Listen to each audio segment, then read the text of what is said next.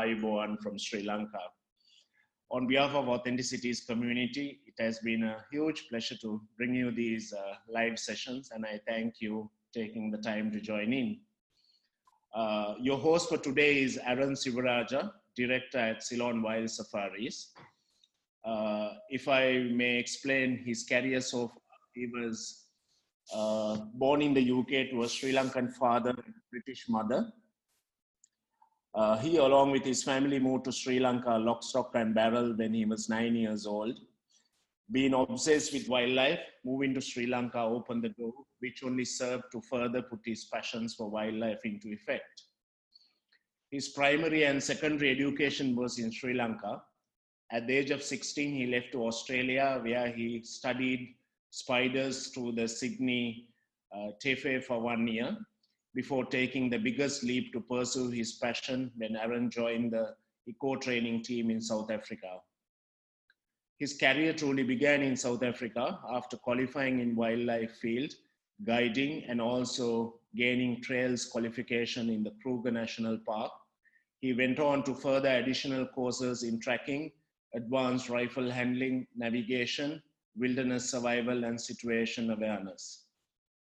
With the completion of his training and gaining work experience on a private concession, he spent 2.5 years in South Africa to do guiding as well as anti-poaching. He returned to Sri Lanka in 2013 with the intentions of serving Sri Lanka to introduce new standards of wildlife guiding.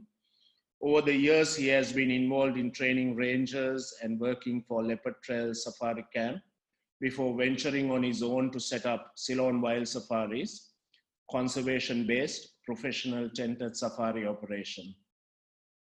Sri Lanka is an island with incredible wildlife diversity, and to enlighten you more on this subject, ladies and gentlemen, please welcome Aaron. Over to you, Aaron. Perfect, guys. Once again, as Shanita said, Ayubowan from Sri Lanka. So today, I want to first, obviously, just thank you all for taking the time to listen to me speak briefly on the wildlife diversity and conservation of Sri Lanka. So guys, I think we're just going to jump straight into this. I'm going to try and not take too much of your time, but we have a few things to cover. So an insight to the Sri Lankan wildlife and its conservation.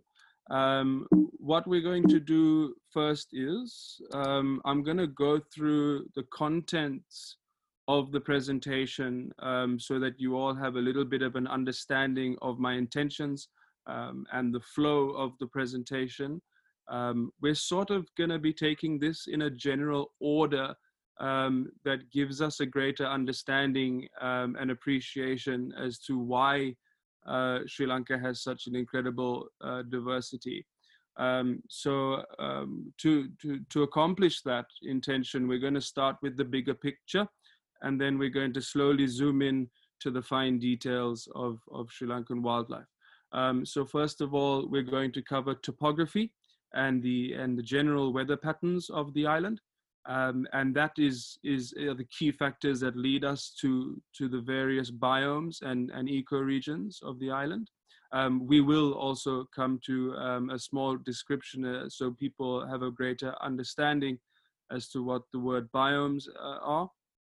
And then from there, we'll go into the more in-depth sections where we look into the unique factors of wildlife and then break down into the national parks. I will also be sharing with you a slight hint of scientific knowledge on some of the work we do here in terms of leopard identification. And then at the end, we will cover the threats and conservation, just like happens in a lot of the world. Okay. So first of all, just to start, topography and weather patterns. So these are the primary factors that shape the diversity. I often like to think of this as an equation. So topography being the shape of the island, including its different elevations. Topography has an effect on the anabatic and katabatic winds, as well as the monsoon winds. as well as the rainfall that occurs in different elevations of the island. So topography in conjunction with the weather patterns, and we will also touch on how that comes into climatic regions. So on the right of the screen, I believe you should all see a small map there. That map is a general topographical map where if you see as you go from the coastlines, as you head slightly towards the center of the island, is where you start seeing these higher elevation points.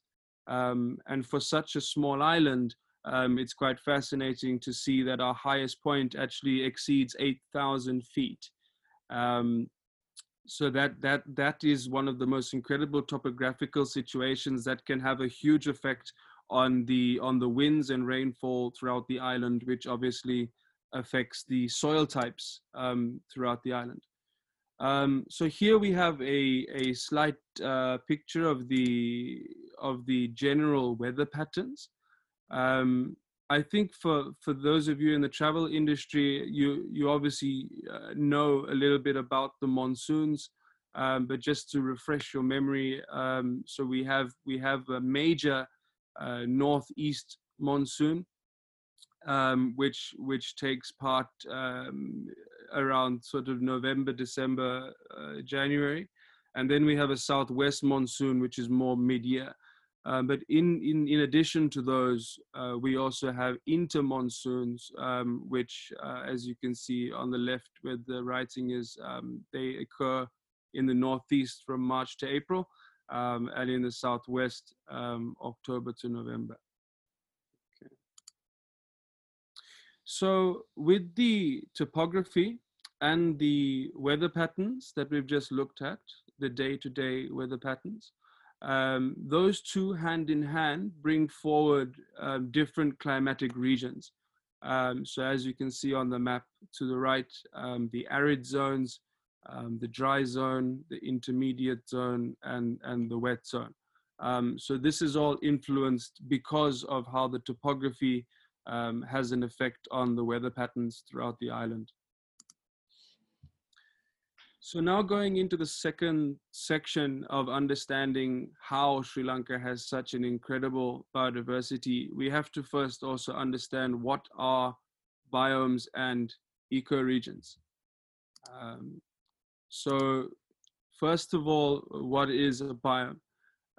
Very easy to understand. A biome is a geographical area that can be classified by the plants and animals that live in it. Generally speaking, we can assume that a biome or an ecoregion is a larger picture of a region based on the climate having an effect on the fauna and flora that are found there. So just to make it easier for you, a basic example would be a rainforest. A rainforest is one particular type of biome. And then, of course, the grassland is another biome. The montane wet zone is another biome. And for those of you who have been to Africa, you may have heard of savanna, is another biome. So in Sri Lanka, the biomes of Sri Lanka, we astonishingly have 14 different biomes.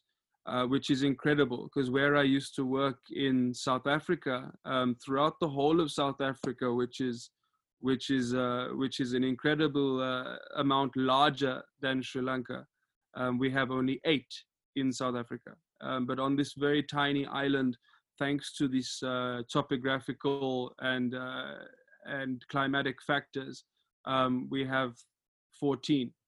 One of those, which is actually unique to Sri Lanka, which is number 14 on here, which is called the Villu ecosystem, which is an ecosystem which is found only in Wilpattu National Park and only in Sri Lanka.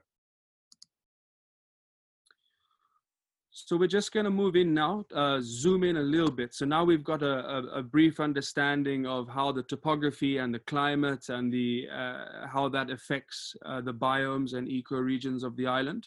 Now we're going to zoom in a little bit and look at some of the unique factors about Sri Lankan wildlife.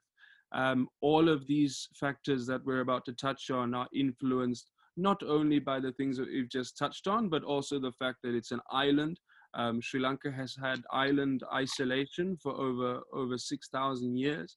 And those all play a role in genetics within wildlife. So we're about to cover high percentages of endemism, evolutionary gigantism, compact ecoregions, which is one of my favorite marketing points about Sri Lanka, and social opinion towards wildlife.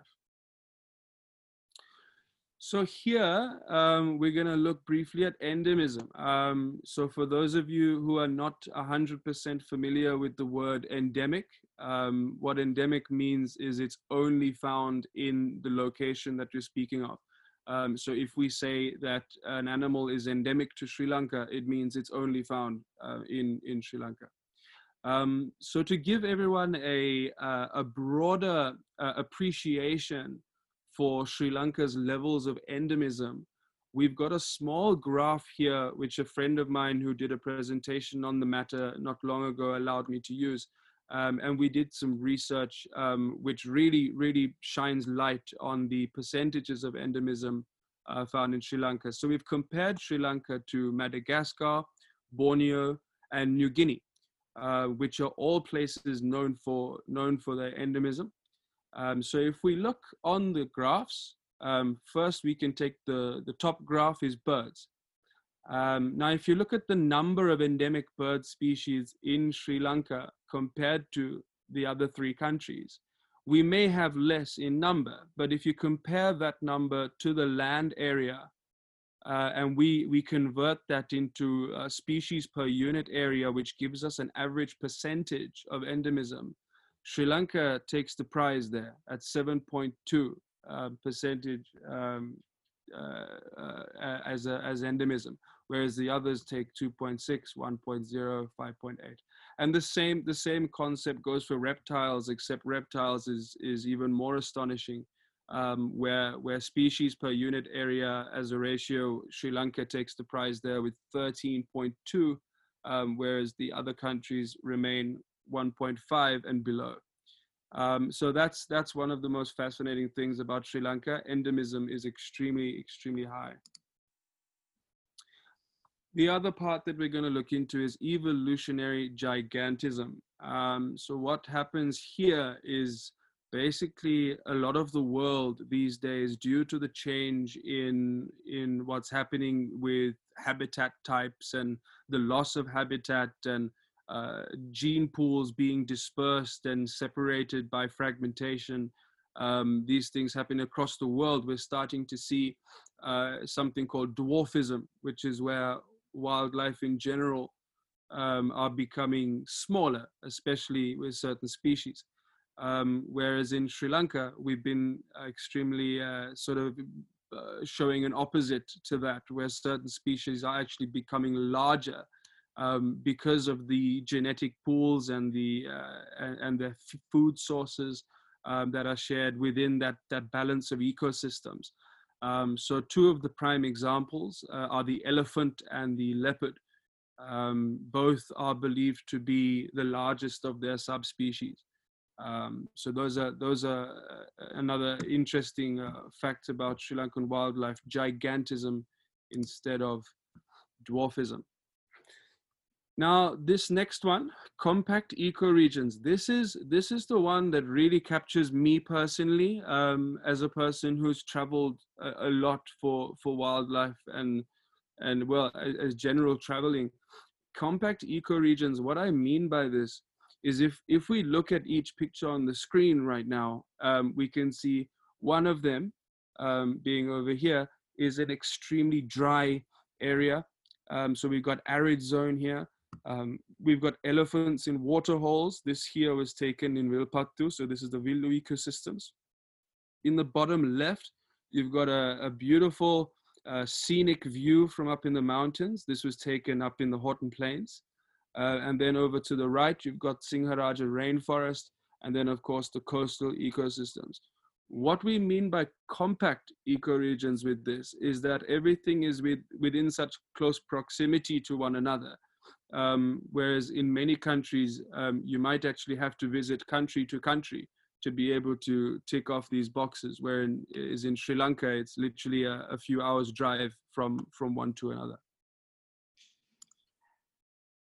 Social opinion towards wildlife is basically, I'm just going to touch lightly on this. This is a very positive thing, where majority of the Sri Lankan population is actually a Buddhist population.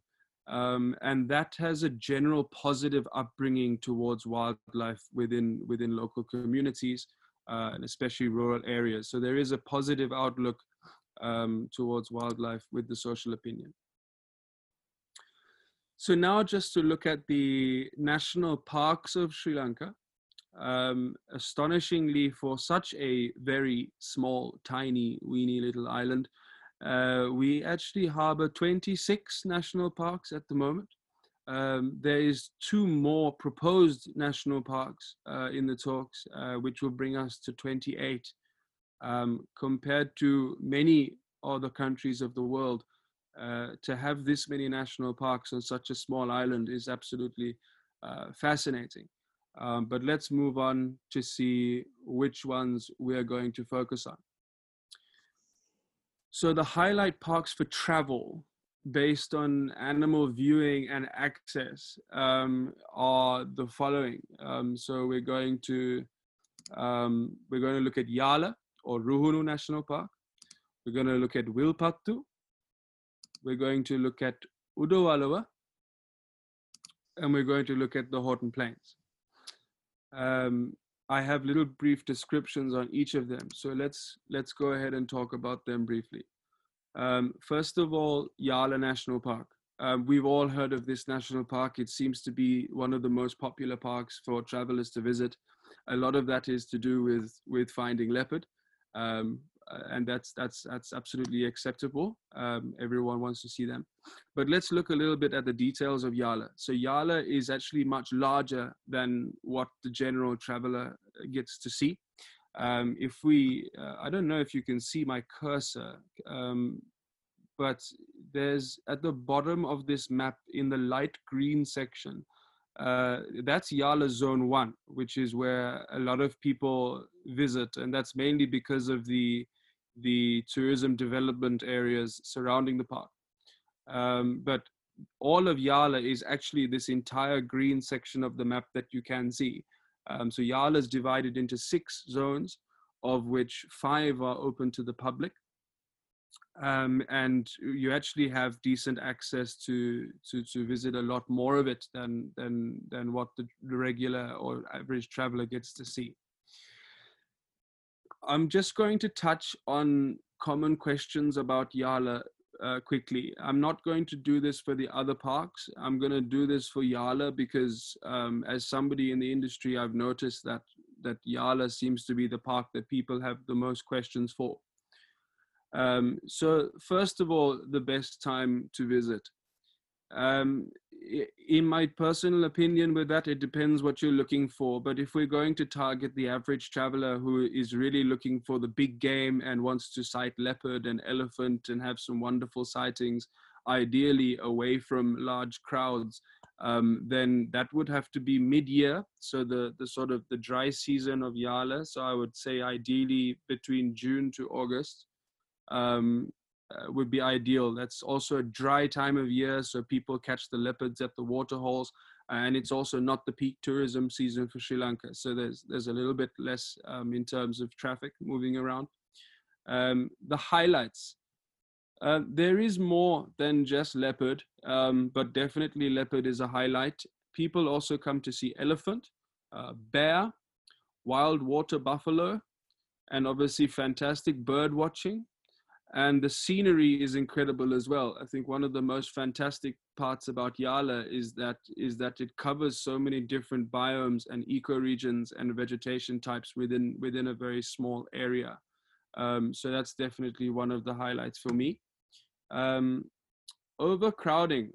This is a common thing that is raised, but the answer is actually just below that subheading there. So professional guiding, showing diversity and providing an educational experience.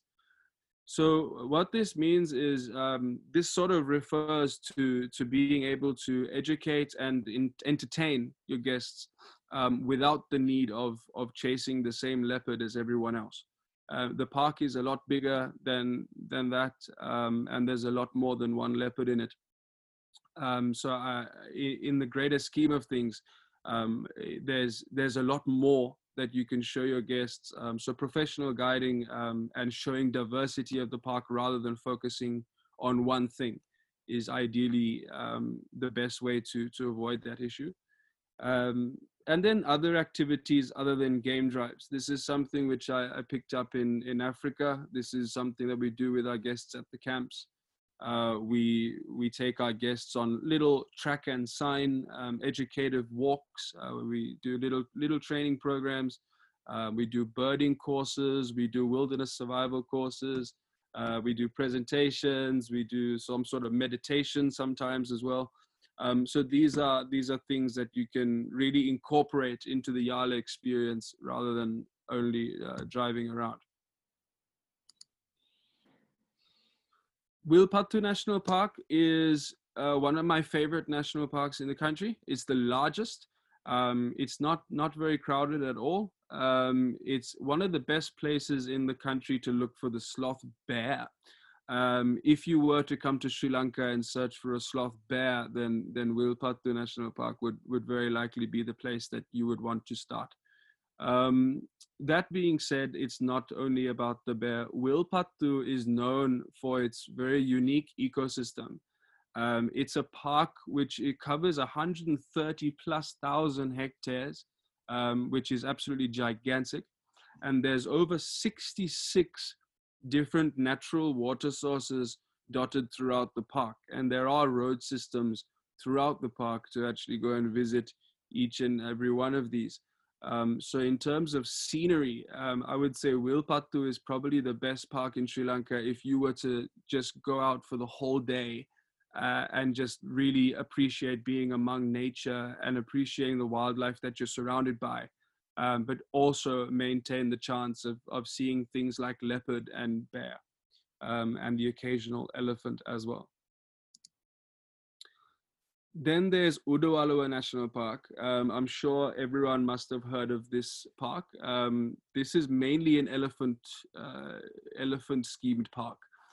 Many years ago, the construction of the Udawalawa Reservoir, which was a vital thing to do in terms of the sustainability of Sri Lankan communities.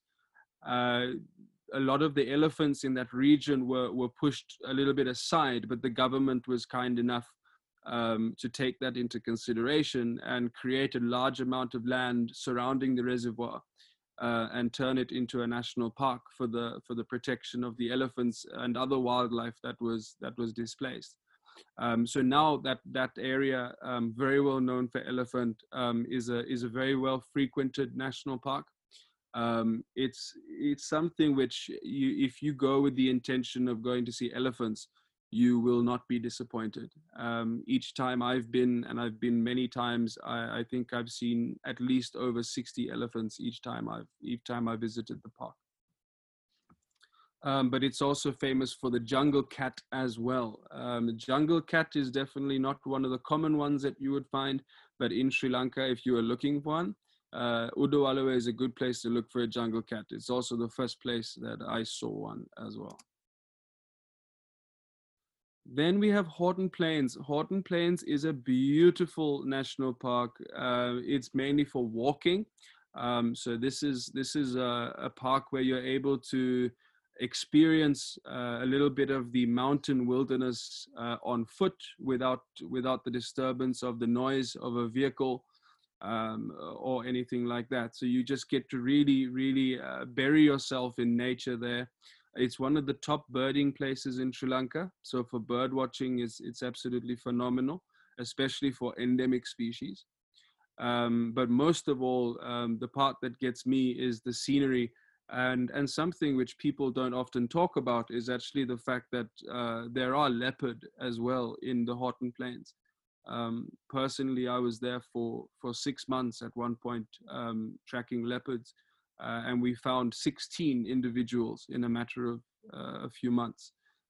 So Houghton Plains has always been a favorite, and it's also not very far from Nuwara, which is a common tourist destination. So it's easily accessible from the regular travelers route.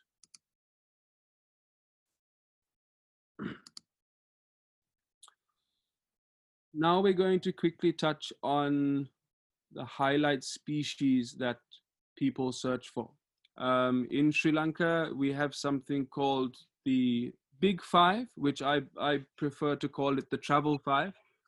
Obviously, in Africa, where I used to work, the Big Five refers to the 5 most dangerous animals that you could encounter on foot. But here, obviously, we are going to refer to what people travel to see. So the leopard, the elephant, the sloth bear, the blue whale, and the sperm whale. So I'm not going to take too much time on this particular section because I think a lot of us know what all of these animals look like. But the Sri Lankan leopard, and we still have a lot more to go through, but the Sri Lankan leopard is actually believed to be the largest of the 9 subspecies of leopard in the world. And Yala National Park and Wilpattu National Park, both of them, are known for being the best places on the island to find them. It is actually believed that Yala National Park is in the top 3 highest densities of leopard in the world, if not the highest. It's on, I believe, the other 2 that it's in competition with, one part of India and also in Mashatu, Botswana.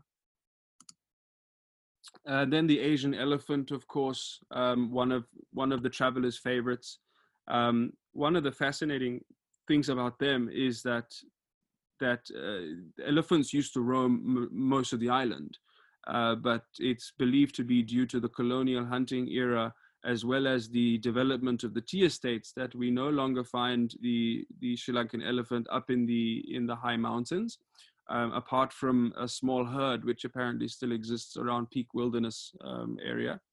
But one of my, as a person who's experienced seeing elephants in a few different countries, what I love about Sri Lanka is the fact that the wildlife community seems to have developed this incredible love towards tusked elephants. And this is because less than 6% of our elephants actually have tusks. So the wildlife community now actually named them after some of the ancient kings, which actually I find to be quite fascinating, because it just shows how majestic that they are. Then, of course, the sloth bear. The sloth bear is not something common to find, but lucky people do see them. The best time to be in Sri Lanka to search for a sloth bear would be in what's called the Palu season, which is in April to June. And that's when their favorite type of berry is in season. So they climb the trees to get the berry, and it's therefore a lot easier to find them. Otherwise, they're in the ground, on the ground, in the thicket, feeding on termites and ants, and they will feed on carrion as well. Okay. The blue whale. So the blue whale and the sperm whale are the 2 next ones for our Sri Lankan Big Five. Personally, I'm not a major marine person. I have gone whale watching, but the blue whale is a fascinating thing to see. It is the largest living creature on Earth. There have been some individuals that weigh over 150 tons. And it doesn't sound that astonishing when you say that over a presentation, but believe me, when you see one in the flesh, it's rather quite mesmerizing. The best time to see both species of whales would be on the south coast season. My guess for that is around between October to March. I believe Shanita will be able to shed better light on the time of years for that, because he's got a lot more experience than I do in whale watching. But blue whales and sperm whales, both an incredible thing to see. Okay, now just before we get into the interesting leopard stuff, I'm just going to briefly touch on birding. So 448 recorded species. That number has actually climbed now. That has now climbed. That number is from a few years ago. I think we're now at 470 recorded, but 34 endemics now as well. Diversified travel. This is what makes birding in Sri Lanka friendly to a lot of guests, because a lot of the top birding destinations are actually en route with your regular travel route. So if we look here at this map, this sort of highlights some of the top birding spots. So we've got Singharaja Rainforest, Kitulgala, Horton Plains, Wilpattu, and Boondala. All of these spots are not too far off route from your regular tours, also to the cultural sites, to the beaches, to the historical towns, to also witness the mountains and also the low coastal areas. You'd be able to tick off all these boxes as well. So it makes birding very easy. The birding in Sri Lanka is also the same time. The migratory season is the same time as the European winter. So that also helps with birding. So now the rare few. So the rare few that people would, or wildlife enthusiasts would jump out of their skin to see in Sri Lanka would be a pangolin, a rusty spotted cat, a fishing cat, the gray or red slender loris, and the Eurasian otter. So first of all, the pangolin. For those of you who are not sure what a pangolin is, it's a very rare ant-eating species. And I've actually got some friends who have been guiding for 30 years who have not yet had the pleasure of seeing a pangolin. But thankfully in Yala National Park, I've had my luck. And that picture on the bottom there with the leopard actually chasing one was taken by me a few years ago. And then the one on the left, the pangolin walking down the road, was taken just about 6 months after. So that's a fascinating thing. So proof that Yala does have pangolin. Rusty spotted cat. This is another one which is not too it's not too easy to find, but if you look in the right places, there is a chance of finding them. The rusty spotted cat is the smallest species of wild cat in Asia. And it's so small that it's actually hard to spot. They also spend a lot of time in the thicket. They have to, because they have to be a bit careful from their larger predators. But they eat very small prey, usually insects, baby lizards. They'll sometimes even raid eggs, etc. But you can find the rusty spotted cat throughout most of the dry zone parks, as well as some of the intermediate zones. Then the fishing cat. This is the second largest predator on the island. The fishing cat, if you're with the right guides and you're with the right people, there is actually some hotspots on the island to find them. But they are a fascinating cat to see, and one of the strange cats that actually enjoys water. They spend most of their time trying to catch fish, and they'll eat crustaceans, freshwater crabs, and so forth. The Eurasian otter, very similar in behavior to the fishing cat in what they feed on.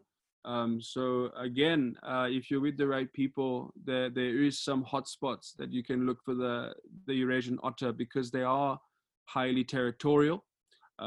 So the few guides who know the territories of some of them can be very helpful if you wanted to focus on trying to find an otter. But those are some of the rare few. And then the gray slender loris. This one actually, with some of the buffer zone jungles outside of the Wilpattu National Park area, is a great place to look for them. It's it's not a common thing to find, but it's definitely definitely one of the ones that you would want to look for. They make a very high screeching sound. So if you were to use your torch at night while staying in any of the properties in the buffer zone jungles of the Wilpatu area, if you hear that screeching sound, you just shine your torch in that direction, and their big adorable eyes usually shine back the light and gives away their position. So it's not a common thing to find, but definitely a highlight. I believe there's one company in Sri Lanka that does a lot of work with them as well. I think it's the Villoyana property that handle a lot of their conservation. So now for the fun stuff. Okay, so leopard density of Yala National Park. What do we know about the leopard density? What I'm going to touch on here for you is identifying individuals, mapping territories, and the fact that we have one of the highest densities of leopard in the world. So first of all, how do we identify leopards? I'm going to use a few different photographs to demonstrate, but we would like to maintain accuracy by using multiple methods. A lot of people use only one of the methods on this list, but for accuracy, we believe in actually trying to record all of them. So unique pattern recognition, flank matching, whisker spot ratios, gender, location, forehead pattern matching. So the last three, gender, location, and forehead pattern, you will understand that once I show you the diagrams of the first three. So first, let's look at this leopard here. So we're looking at a 3-3 Handu Norua male. This particular male leopard's name was Hamu. But what we mean by unique pattern recognition is if we look at the area on the picture where I've circled, what we're looking for here is a sort of unique pattern that stands out at first glance. In this particular leopard's case, he's got almost this boomerang-like shape within where I've circled there. And that's at first glance, that's a very easy giveaway for who it very likely could be. So that's what we mean by unique pattern recognition. It could be on the head, it could be on the body, it could be anywhere. It's just a unique sort of pattern that stands out. The second level that we like to look at is flank matching. So flank matching again is looking for something unique, but obviously we have to remember that flanks can be a lot easier to use than a head or anything, because there's a lot more rosettes to work with. So for those of you who are not too sure, leopard spot patterns, or actually they're called rosettes. The rosette patterns are actually like a human fingerprint. So each individual leopard has a unique pattern. So with a flank pattern, what we've done here is we've circled a unique one for you, where you can see actually where two rosettes are sort of joined in a way where it looks like a pair of spectacles. That's not an extremely common one to see. So that in this case, we've used that as an example for a flank pattern. So if we were to take a photograph of in this case, it's a female. If we were to take a female leopard's photograph in that area at a different date, the first thing we would do, if we have that same side, we would try to match the flank. And then one of the main methods of categorization is the whisker spot ratio system. So what we mean by this is by counting the spots on either side of the nose line and above the top whisker line.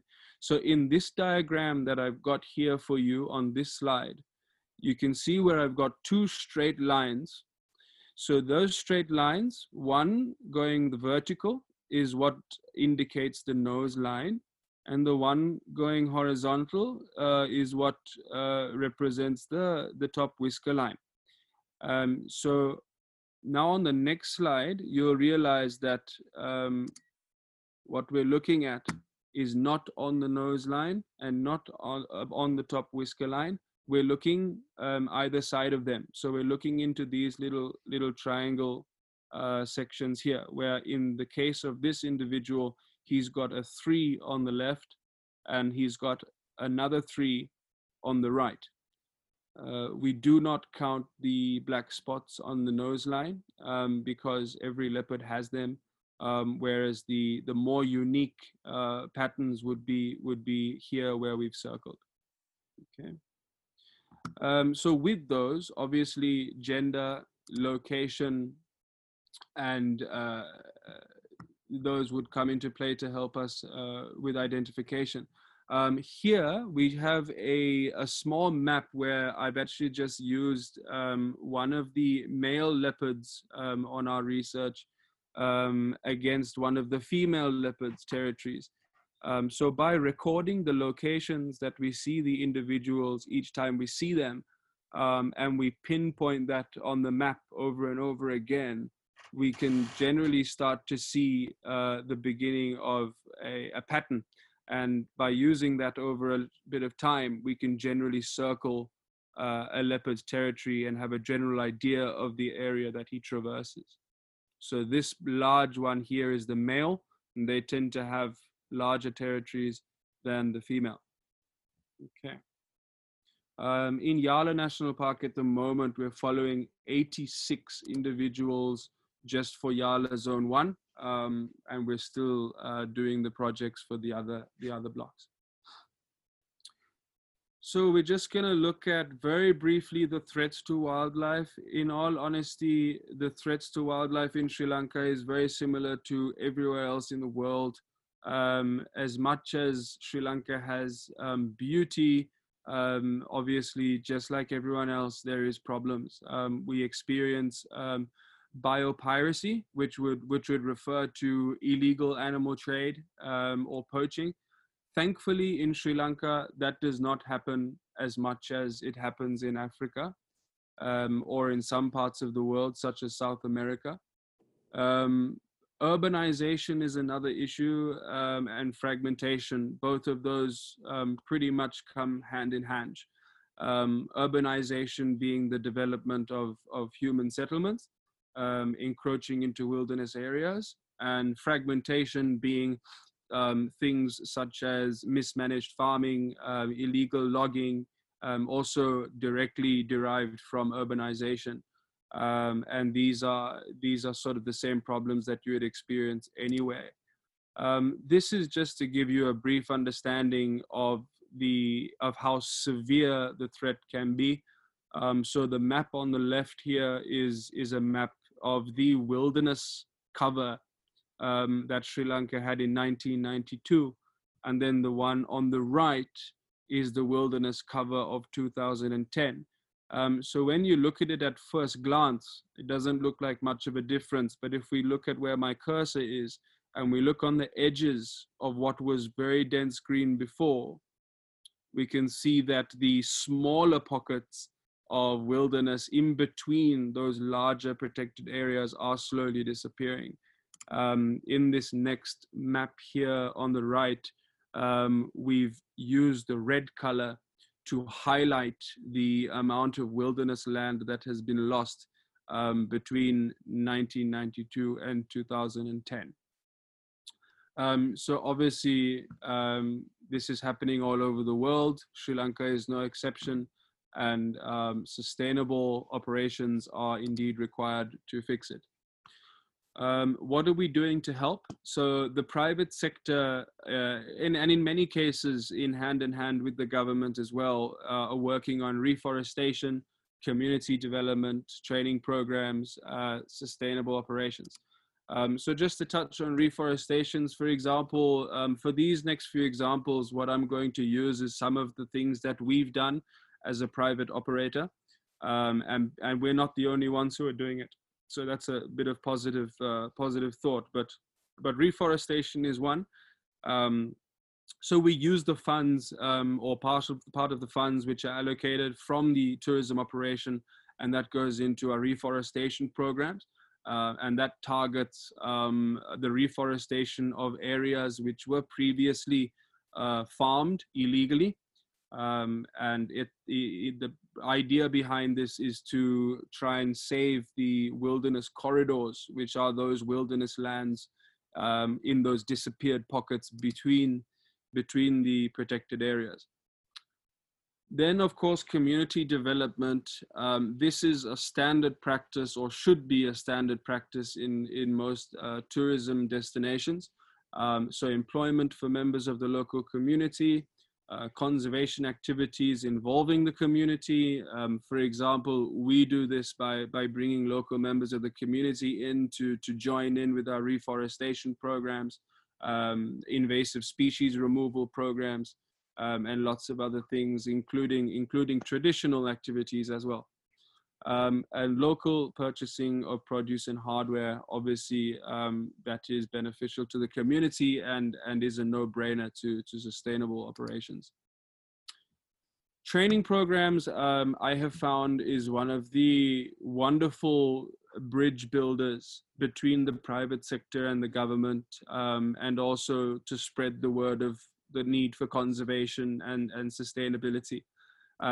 Here we're using the example of one of the training programs that we did, where we trained some of the national park officials on further knowledge of wildlife biodiversity tracking, and also to introduce to them the concept of the importance of ethics in the wildlife industry.